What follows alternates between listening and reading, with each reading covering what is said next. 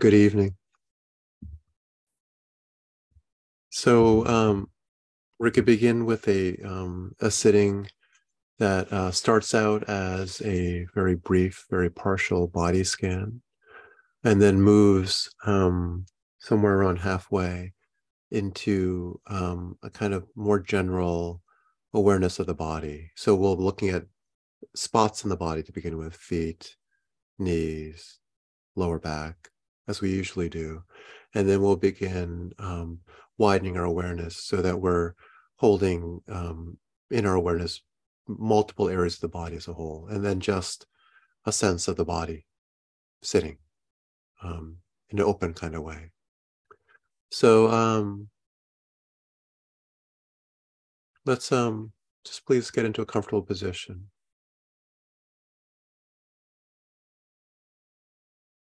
And in case any of you are new to meditation practice, I think just a couple key things are to make sure that the body is upright,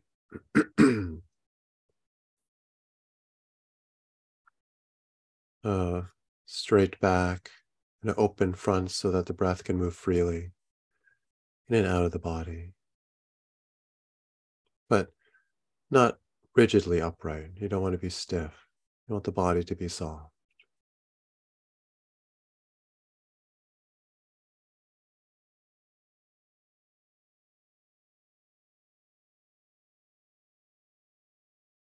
You might just take a few slow, deep breaths.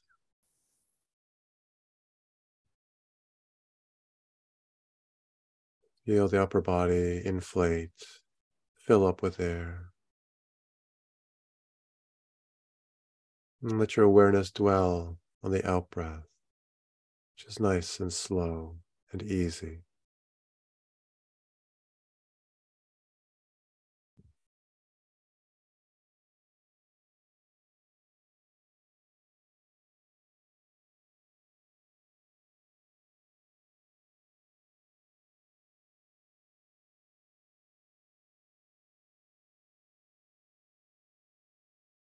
Now let your breath begin to come and go at its own rhythm, its own pace, not intentionally lengthening it.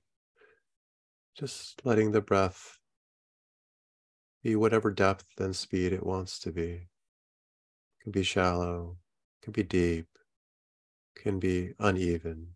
There's no right or wrong. Let the breath just feel its own way, find its own way, and just follow it. Relinquishing control as much as possible.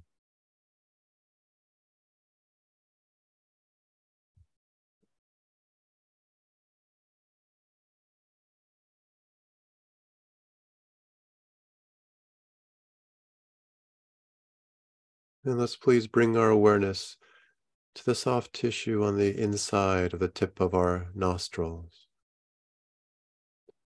And just feel the sensations there in the inside of the tip of your nose, produced by the breath as it passes in and out of your body.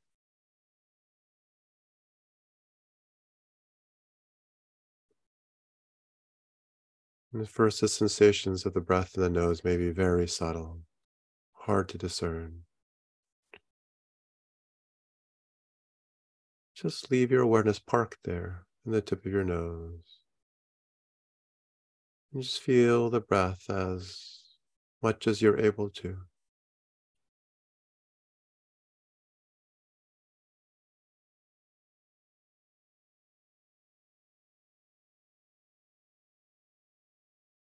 Perhaps you can notice how the breath feels cooler as it enters the body and warmer as it exits the body, having been warmed up by the lungs.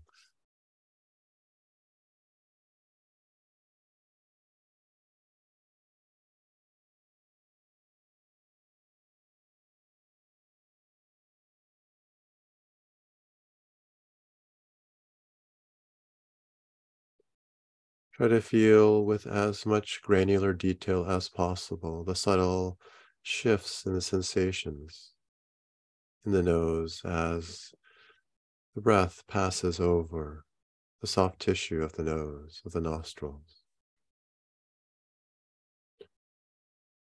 Notice how those sensations change, if only very subtly, throughout the course of each in-breath and out-breath. It doesn't feel the same every single moment. There are subtle changes, moment by moment.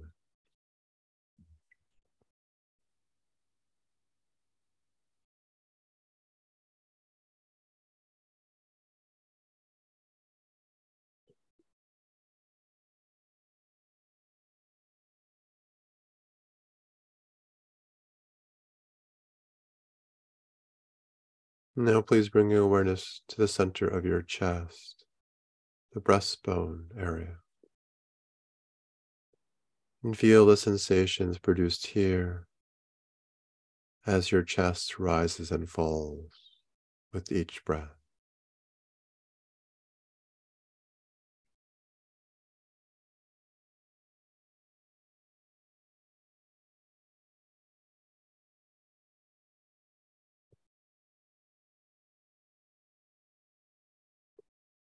Perhaps your chest feels tight, even hard. Some of you, the chest may feel raw or tender. There's no right or wrong. Just notice how the sensations feel in the chest as you breathe.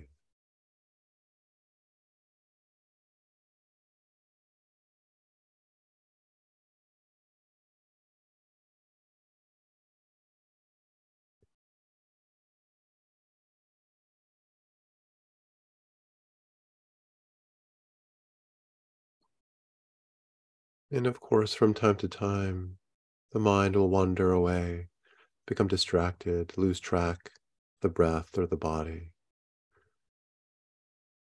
Once you notice that that's happened, just acknowledge it.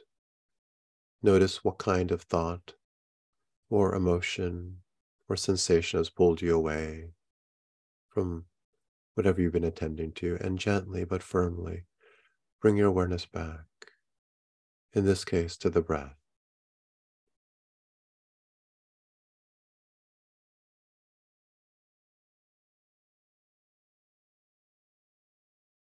Please remember there is nothing wrong with the mind being pulled away. The key is just to notice when that has happened, and then gently remind your awareness to come back.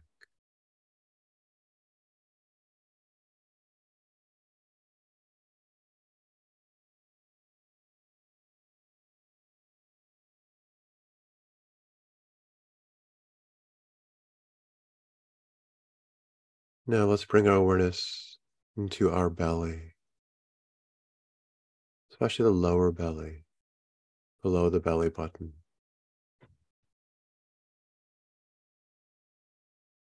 And notice the sensations in the belly that are produced by the breath.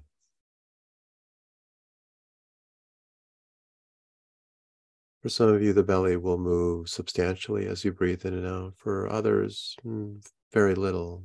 Perhaps your breathing is mostly in your chest, and that's fine. We're not trying to force the breath into the belly. Just be aware of how the belly feels, no matter how it feels.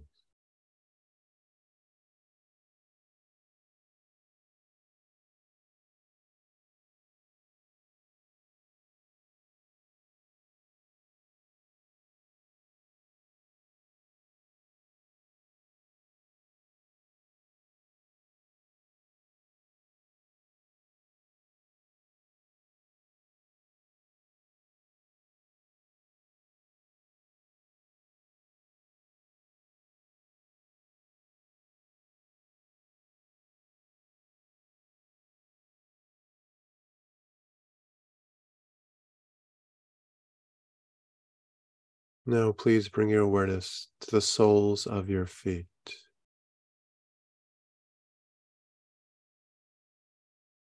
What kind of sensations can you feel along the soles of your feet? Just notice with curiosity. openness.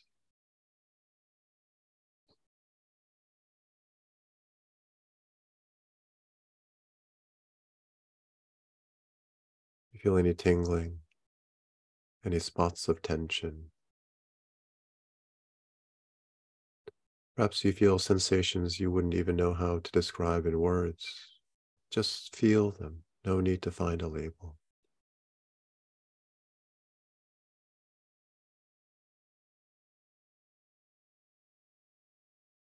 Notice how the sensations are different in different places along the soles of your feet.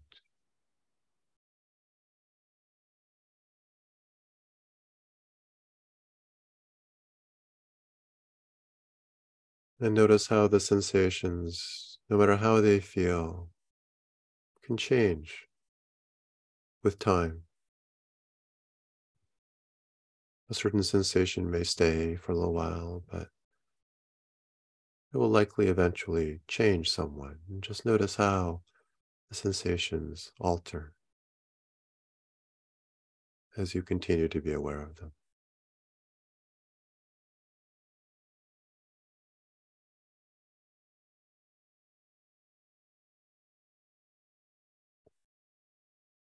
Now, please bring your awareness to your buttocks. And to begin, just notice the sensations produced by the contact between your bottom and whatever is supporting its weight.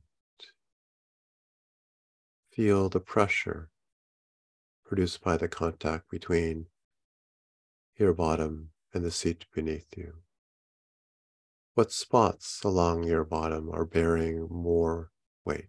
Feel more pressure. What does that pressure feel like at the level of sensation?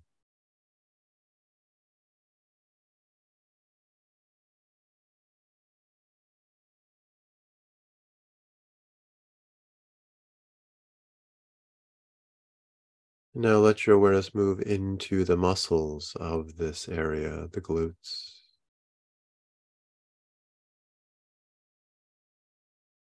What kind of sensations can you feel in your own glutes?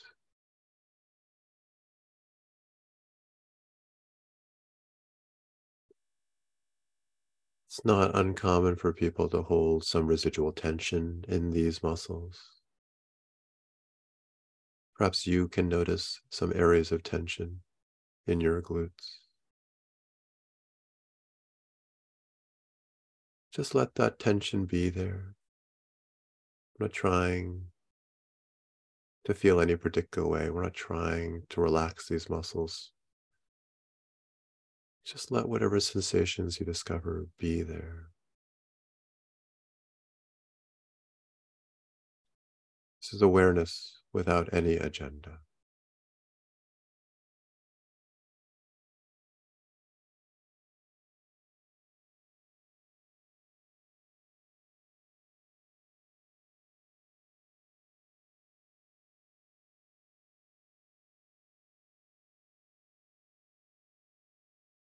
Now, please bring your awareness to your lower back.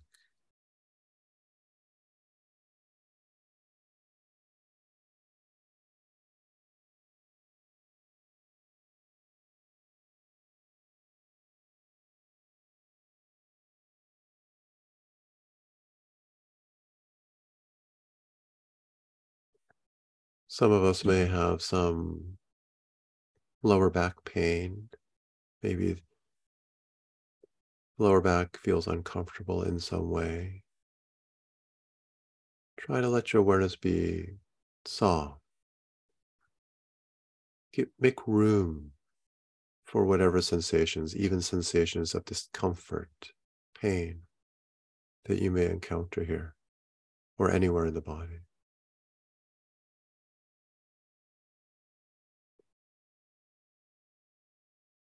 You might notice if there is any discomfort, kind of tightening up around that pain. Just notice that, how it feels at the level of sensation.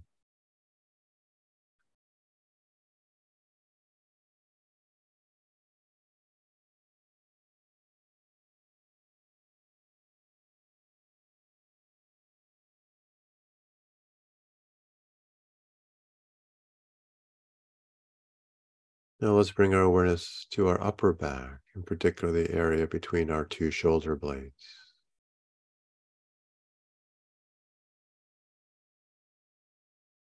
What kind of sensations can you feel there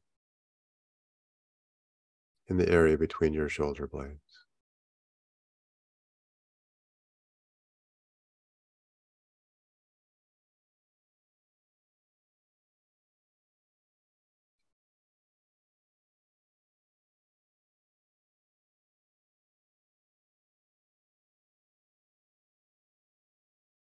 Let your awareness be soft, receptive, gently receiving however the body feels.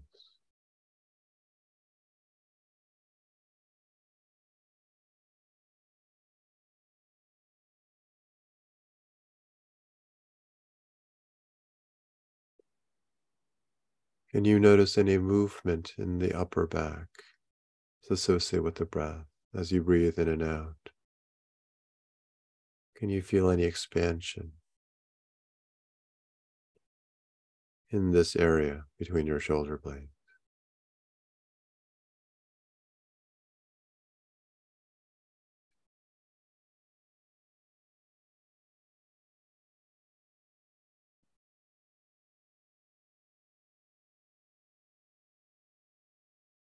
Now, please bring your awareness to the very top of your head.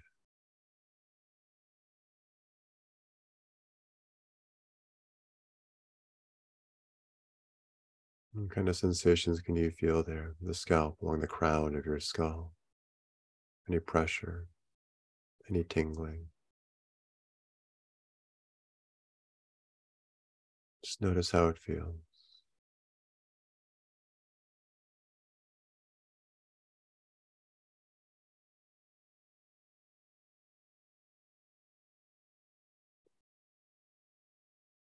Now let's explore our forehead area.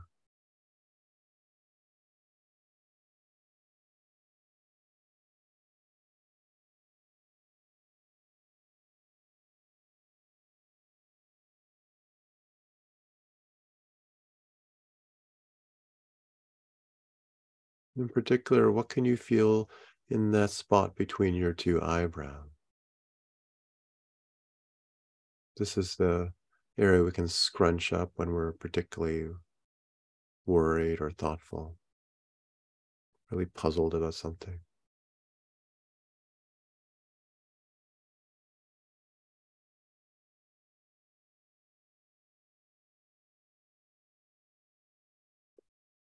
In many traditions, spiritual traditions, this area is also associated with the third eye, an energy center. How would you characterize the energy that you can feel in this area between your two eyebrows?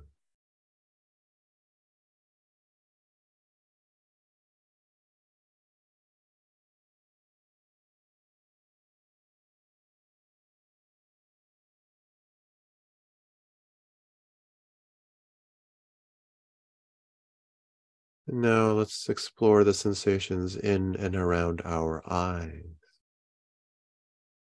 So the tissue around our eyes, that's what we use to direct and focus our gaze. We spend a lot of time reading or looking at screens. These muscles and connective tissue get a lot of work. Perhaps you can feel some strain or fatigue in and around your eyes. Just notice how it feels.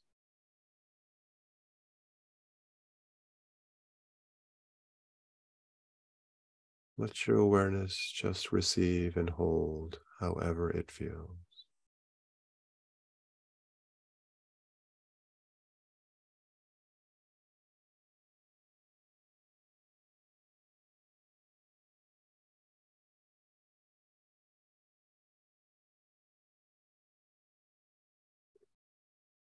And now let's bring our awareness to our jaw muscles, the muscles that we use to chew.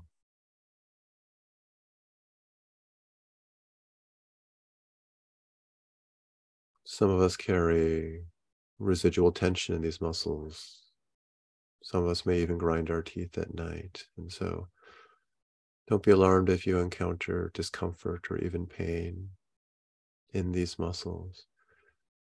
Just a reminder to keep your awareness gentle, soft. Make room for whatever sensations you may encounter, even sensations of discomfort. In particular, sensations of discomfort. Your awareness is infinite, spacious. It has room for anything and everything.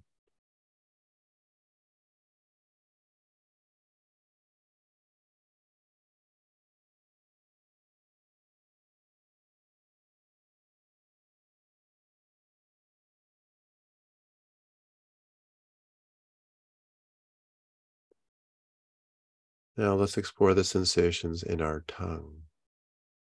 So to start, just notice how the tongue is positioned in your mouth cavity. How is it situated there in your mouth? Is it pressed up against the backs of your teeth or against the top of the mouth cavity? Just notice.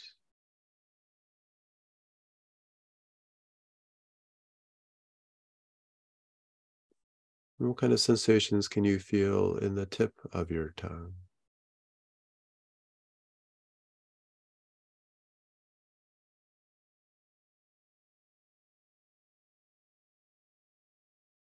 The meaty middle part of your tongue, what kind of sensations can you feel there?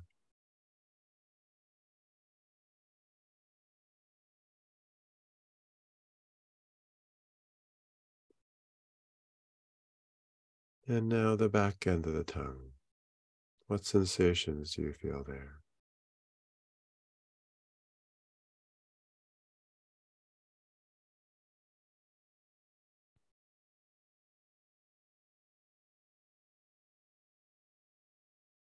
Now please bring your awareness to your lips.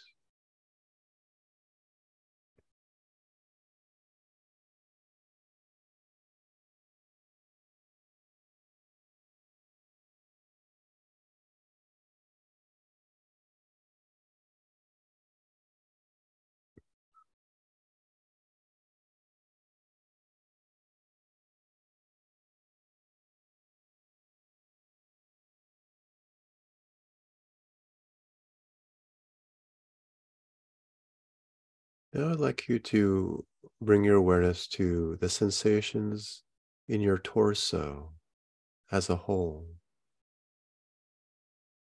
The belly, the chest, the lower and upper back.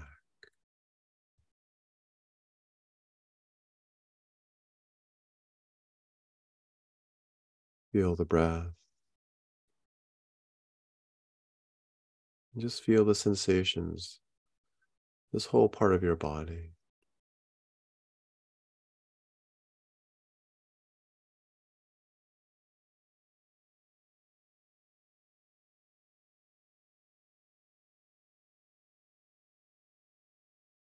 Naturally, certain sensations will seem more pronounced. You may not feel every single area in the torso simultaneously. That's fine. Just let your awareness, in a kind of gentle, open way, be open to the sensations in your torso as a whole. Noticing what calls to your attention, what feels most pronounced.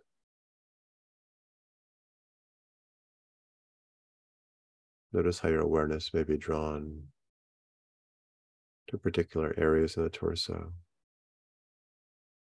and then to other places.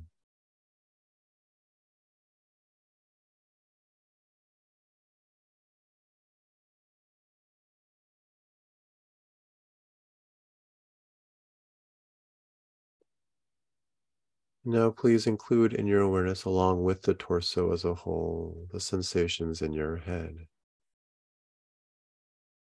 Feel its weight supported by your neck and the body beneath the neck.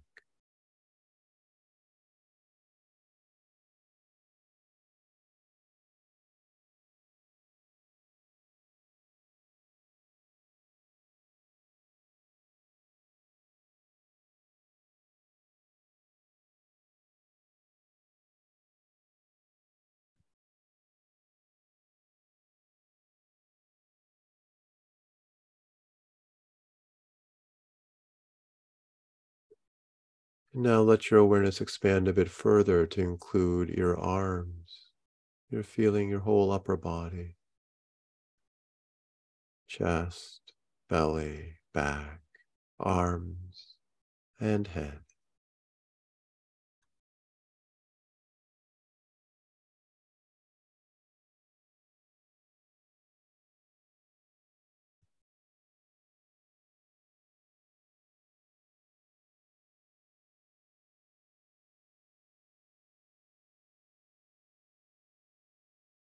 Let your awareness be relaxed, just open, receptive, not trying to notice every single sensation.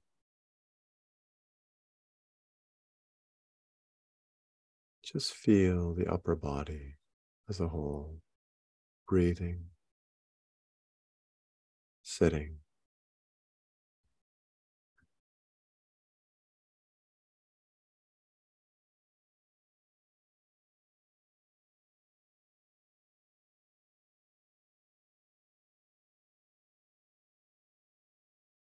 Now please include in your awareness your legs, your lower body, so that you're feeling the entirety of your body.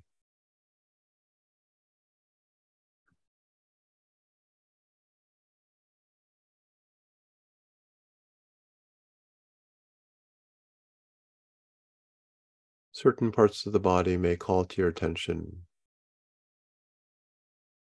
Let your awareness move there. You don't need to feel everything simultaneously. See where your awareness is called. Let it dwell there for a bit, and then let it just feel the body as a whole.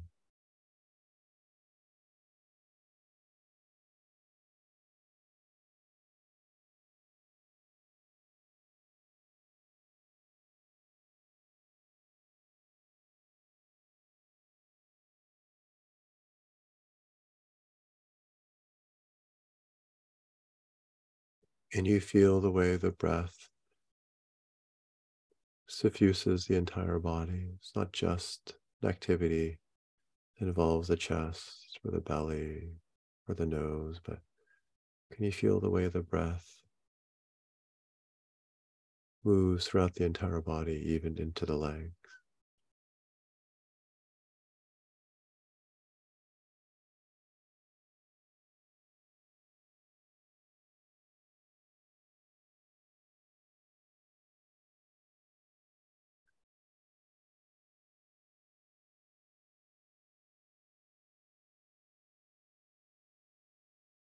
Notice the sound of your breath. Perhaps you can hear a bit of the breath in your throat or your chest.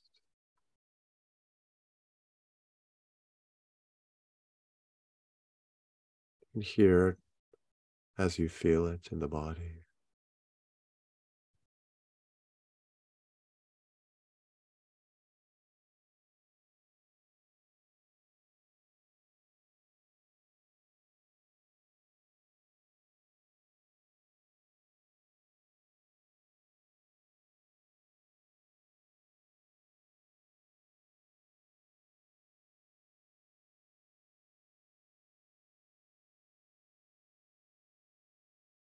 That's all we need to do. Just sit here.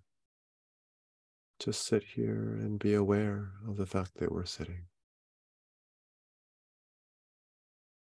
Feeling the body, feeling the present moment in this way, in the life and activity of our body.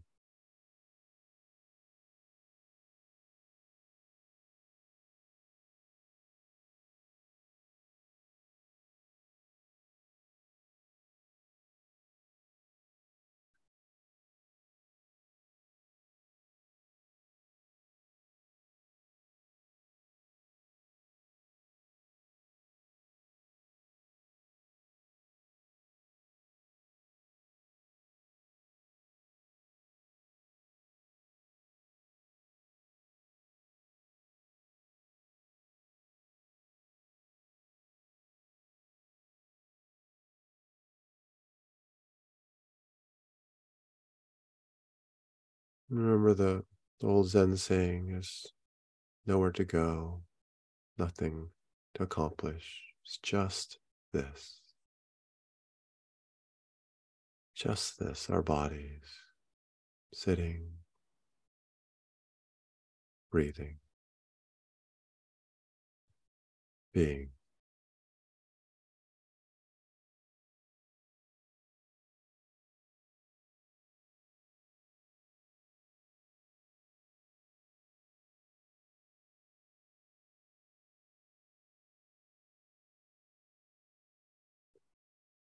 All right, wonderful. So please feel free to move, get comfortable, get a drink of water.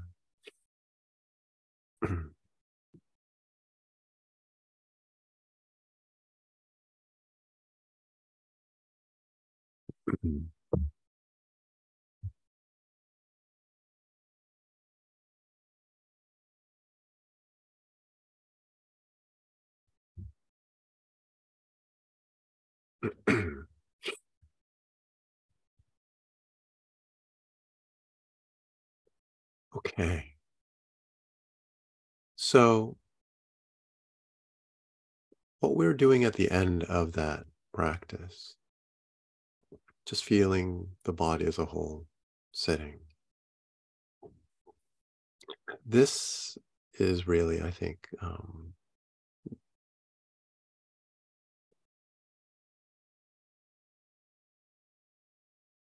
I was going to say like the essence of our, but I don't know.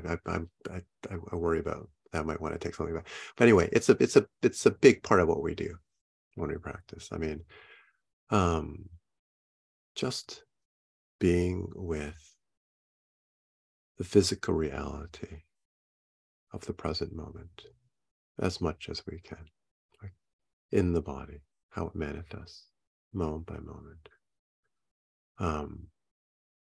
This is really the heart of what this practice is about.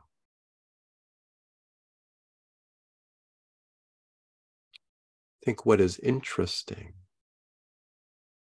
for anyone who tries to engage in this kind of practice for any length of time is how little we actually want to do this, to just be in the present moment in this way. It sounds really nice. And when we actually like let ourselves slip into moments of this kind of being, it can be wonderful. But even for people who've tasted that kind of peace, that kind of settledness, that kind of presence, still it can be hard to stay there. And it's an interesting thing. The mind will find some way to pull us out.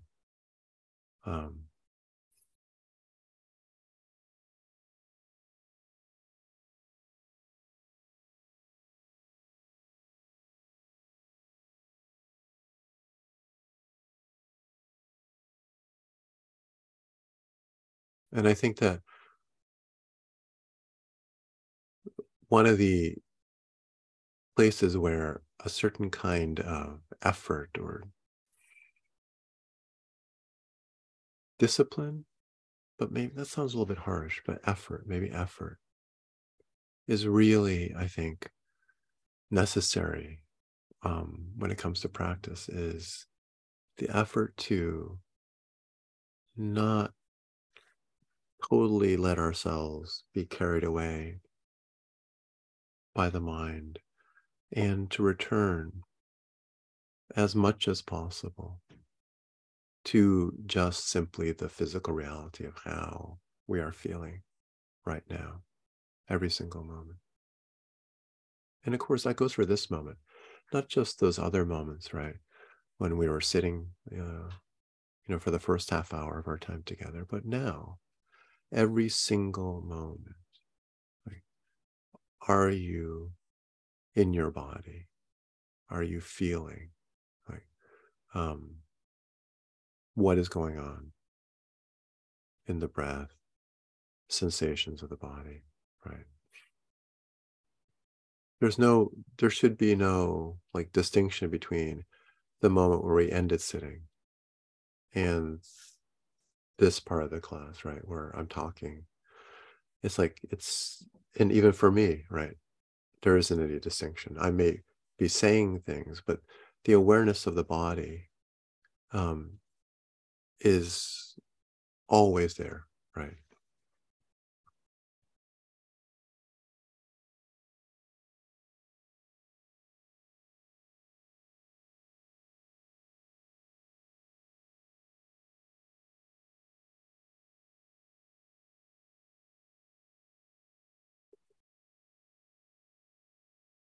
I think that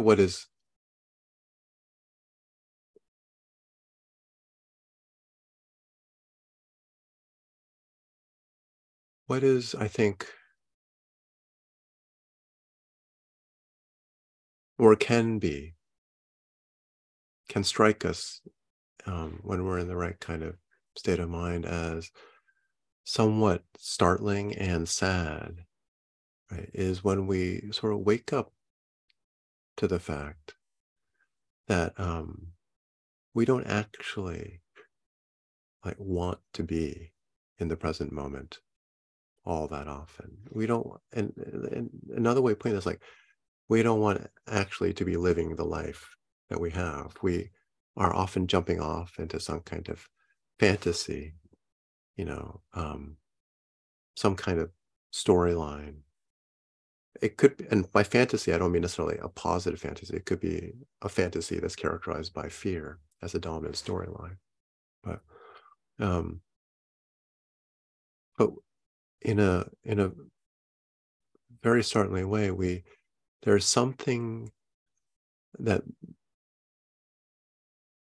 makes it hard to actually stay in our lives, because when we allow ourselves to be carried away by the thoughts or whatever other things that come up and distract us, it's like it's like a kind of gap is introduced between reality or life as it is and and this kind of consciousness about our life. A kind of split is introduced. And I think this practice is really, you know, essentially about overcoming that gap, which we feel compelled to introduce over and over again, to once again become one with the only life that we have, which is this life, right? Um,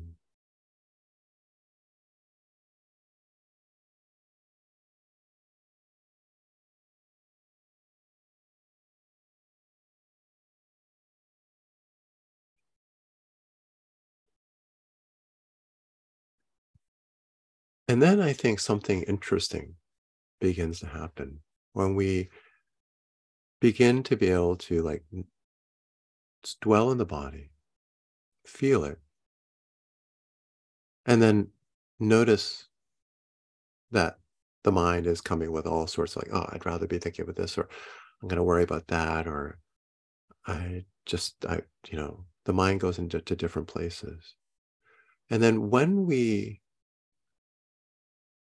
can see that and then come back to the physical experience of the body in the present, something starts to happen to the pull that those kinds of thoughts have on us.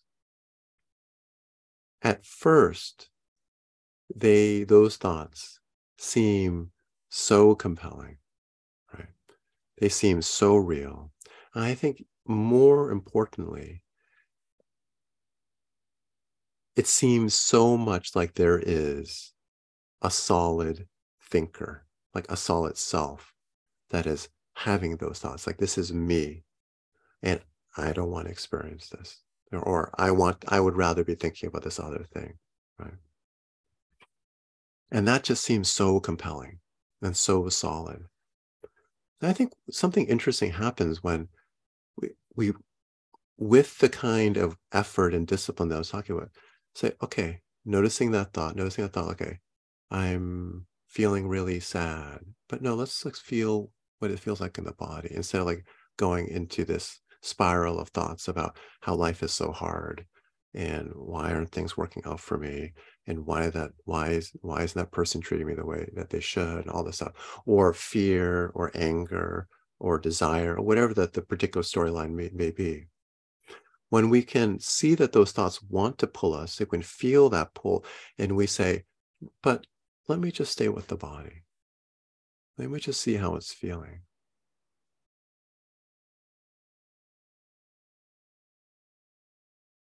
We can experience these moments where it's like really kind of startling, where this train of thought that seemed so real, so compelling, like, I got to find a new partner, or I got to find a new job, or I don't know what I'm doing. Like, I gotta, like, this is like, something that is just so consuming, suddenly, like, starts to, it just goes, it's just a thought. It's like, it's there, maybe you can sort of hear the thoughts, but it stops to have that kind of like intense pull on you. And it can be really, it can be really disorienting because that set of thoughts that at one moment seem like the most important thing in the world to you, the most real thing, can suddenly become like just passing mental phenomena, right? Passing thoughts. And you're like, well, that's so weird. Like, it seems so real. I felt like I had to do something based on those thoughts I was having. And then now it's like, I'm okay. I'm just sitting here. I'm just feeling my body. And I can see that those thoughts are there, that, but they no longer have that kind of like compelling quality to them. And then some other moment, they'll get that compelling quality again, and you'll be like, again, spiraling, right? But the weird thing is, like, once you experience that shift where you start to, by returning to the body over and over, you start to create this kind of like sense of, oh, wait, I am not just these thoughts. This internal monologue that seems so real to me, so compelling, like the most important thing I could listen to and think about, now I realize is just actually this kind of thing that I can disengage from. I can like return to the body, and the body is the thing. This awareness of the body is more fundamental. And that puts an entirely different light, like how real those thoughts can feel to you after that, you know, where you can be like so full of existential doubt and angst, right? And worry about something. And then it just kind of like goes poof. Like, and it's not like compelling in that same way anymore. So, and it starts to give you a glimpse of what Buddhism means when it talks about the emptiness of the self, or the fact that this self that we hold to with so much intensity, right? So much attachment may not actually be the ultimate reality about who we are. It's a part of who we are, obviously, but it's not the ultimate truth about who we are.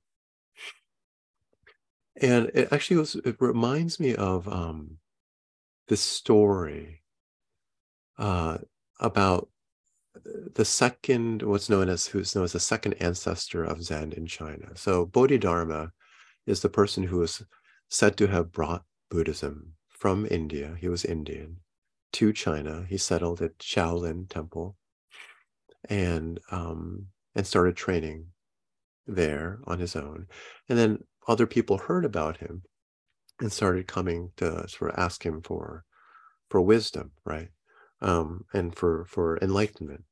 And the second, the person who is known as the second ancestor, the person who like became Bodhidharma's successor, learned from him and passed on the tradition of Zen, is said to have come to him in great anguish. And he said, I can find no peace. My mind is in anguish. Please help me pacify my mind, right? And Bodhidharma, and actually the story is quite gruesome. I mean, the story is that he, to show his intensity and devotion, chopped off his arm and presented to Bodhidharma and said, please, look how serious I am. I want to train with you. I'm hoping that this is just a kind of like a very colorful tale. I think it must be, you know, but in any case, but it's just like that shows the intensity of it, how much anguish he was feeling, right? And Bodhidharma said to him, well, okay, bring me your mind and I'll pacify it. Right? And then the second ancestor said to him, I can't find it. I've looked everywhere.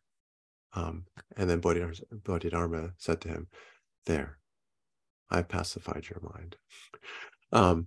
And I think that this experience that I'm talking about, where certain kinds of mental scripts, thoughts, or storylines that we feel so attached to, right? And that we feel like we need to act on, we need to mull them over, we need to ruminate, we need to think, you know, we need to come to some kind of settled conclusion. Like, is this something I need to do something about? This is something that goes to the core of who I am. Suddenly, like, can feel like it just floats away. I think that's a glimpse of what the second ancestor was getting. It was that I've looked everywhere for my mind and I cannot find it. It does not mean that he couldn't see that he had a lot of thoughts. It doesn't mean that he didn't have emotions and sexual fantasies and all the kinds of things that humans have, right? But I think all it means is that after deep examination, he could not settle on any one of those things as being the essence of who he is, because he could see that though at certain times they might be very compelling, he might feel tempted to identify with them very intensely, that would never last. You know, it would be something that would come and go. So what we are doing when we return moment after moment to the physical reality, the sensations in the body, is we are returning to reality. We're returning to something that is real, that gives us the ability, a kind of foil to illuminate what is transient, what is passing, which is the contents of the mind, right? Doesn't mean we're going to stop thinking. Doesn't mean the storylines that we have won't continue to spin out and play their course. But it means that we will begin to be able to see that that isn't necessarily the essence or truth about who I am, because we'll see that like our identification with them comes and goes. It's not something that lasts, not something that is permanent. And we will see more and more that the thing that does last, the thing that can hold all of this, is that quality of awareness that we bring to the body and to the thoughts themselves. The thoughts themselves move through that awareness. The body moves through that awareness. It's the awareness itself, which is the only thing that really lasts. So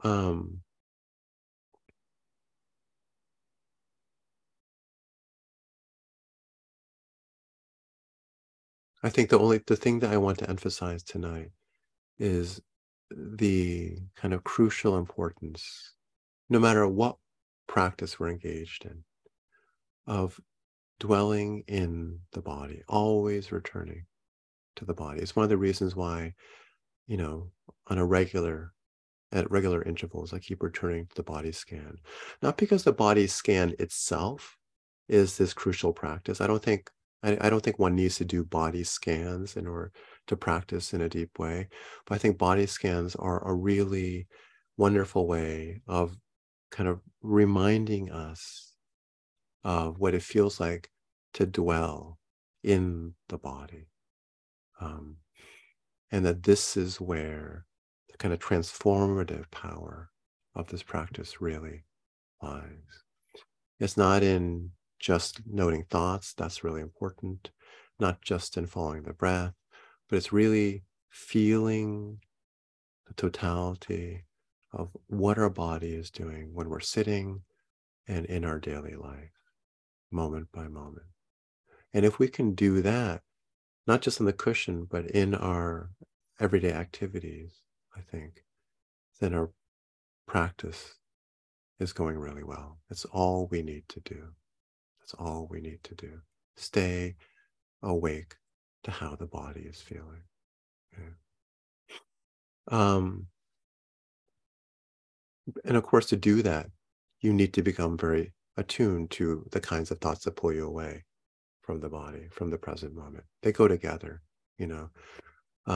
You need to understand what it is in you, in your personality, that says, no, I don't want to be here with this experience. It's too uncomfortable, or it makes me too afraid, or I'm too irritable, or I'm too impatient, right? We're going to be pulled away. And of course, the only way to stay with the body in the way I'm talking about is to become very, very familiar with what the mind will do to prevent us from being with the body.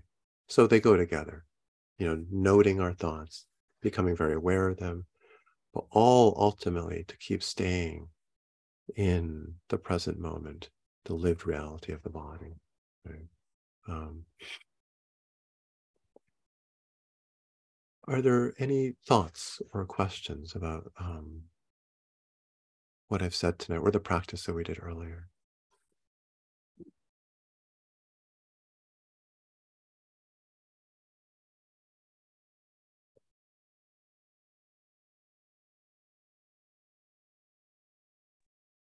I think I have a question. Yeah. Hi, Kevin. Hi. Yeah. So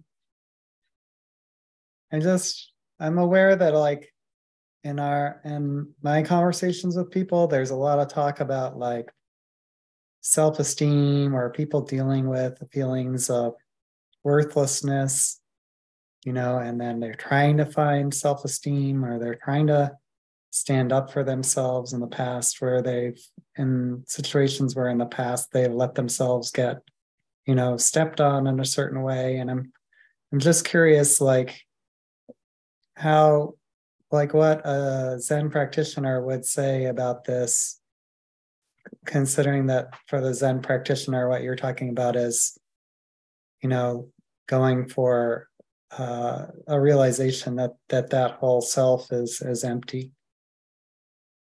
So I think the one risk for someone who has very low self-regard when it comes to a practice like this is that they might use this practice as a way to further kind of denigrate themselves. Say, oh, my thoughts, my experience is not important. Who I am is not important. And in a way like to use the idea of no self or the emptiness of the self as a way of further um,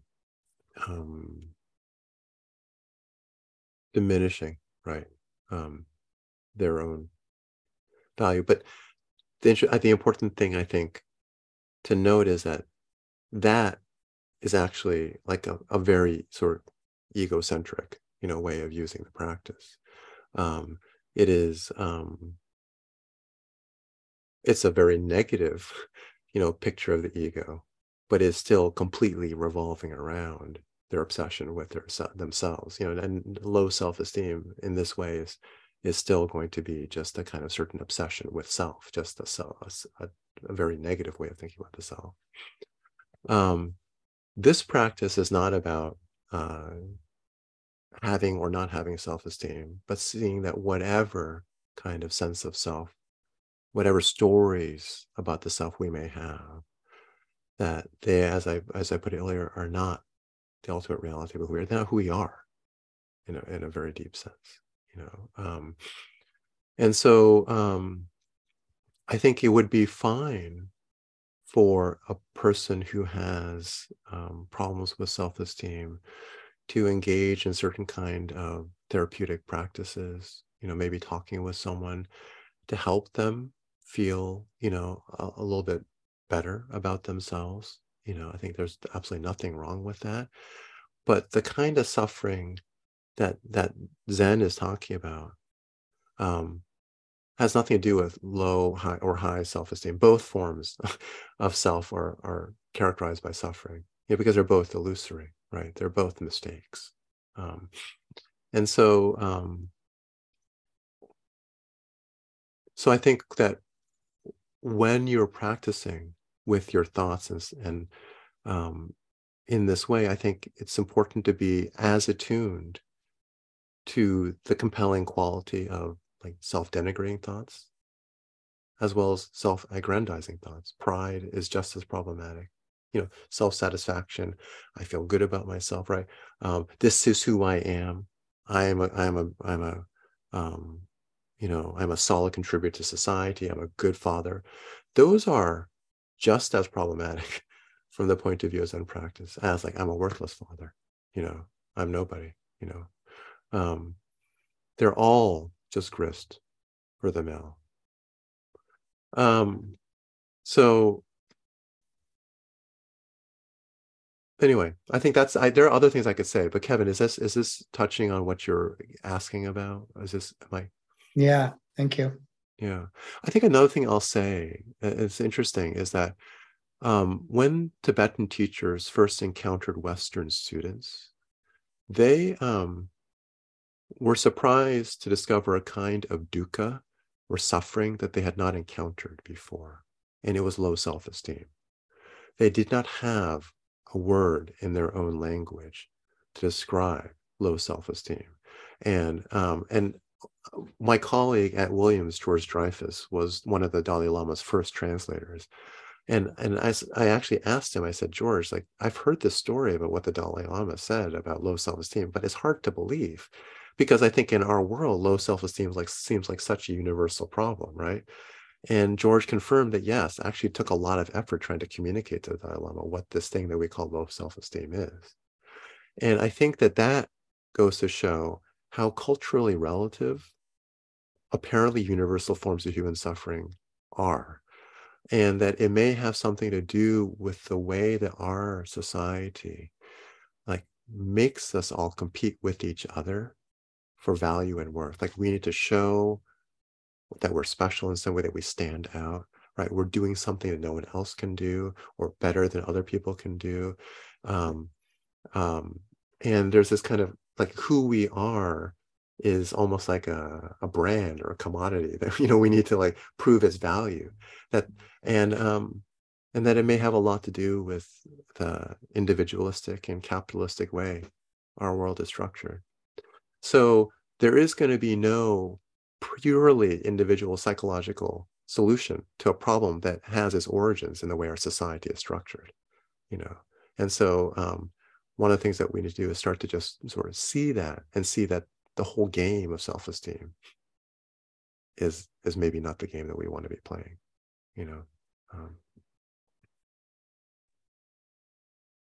Sylvia, and then we should go. But yeah, just a quick I Yeah. just want to say I really appreciated the word you used, these words that I've never heard you say before. You might have said them and I didn't hear them, but I heard them tonight.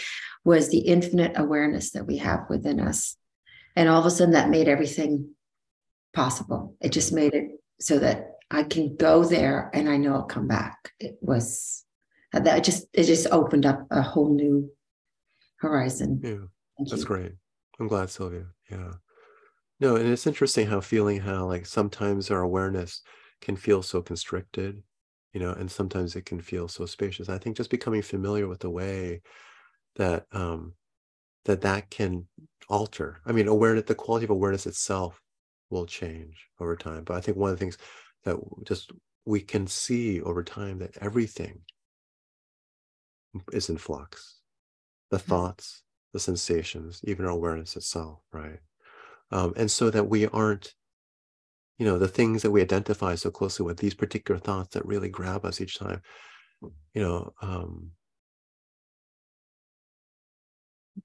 if they were really the essence of who we are, it would never, ever fade, they would always be there.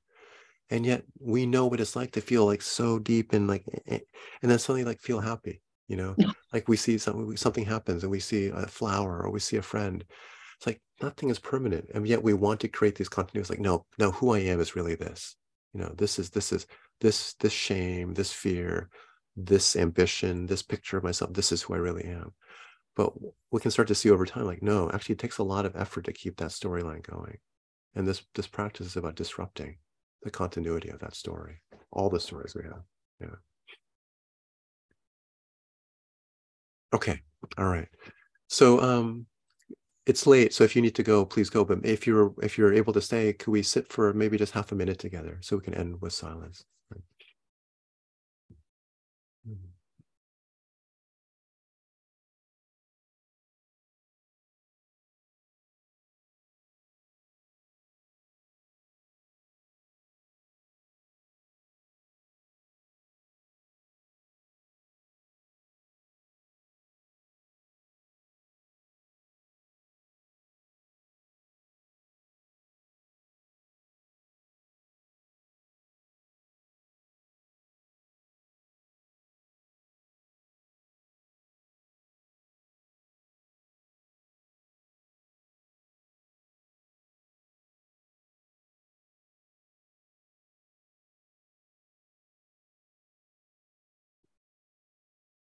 Okay, everyone. Thank you. Have a good evening. I'll see you next week. Bernie. Thank you, Bernie. Thank you. Bernie. Bye-bye. Bye, everyone. Thank you. Good night.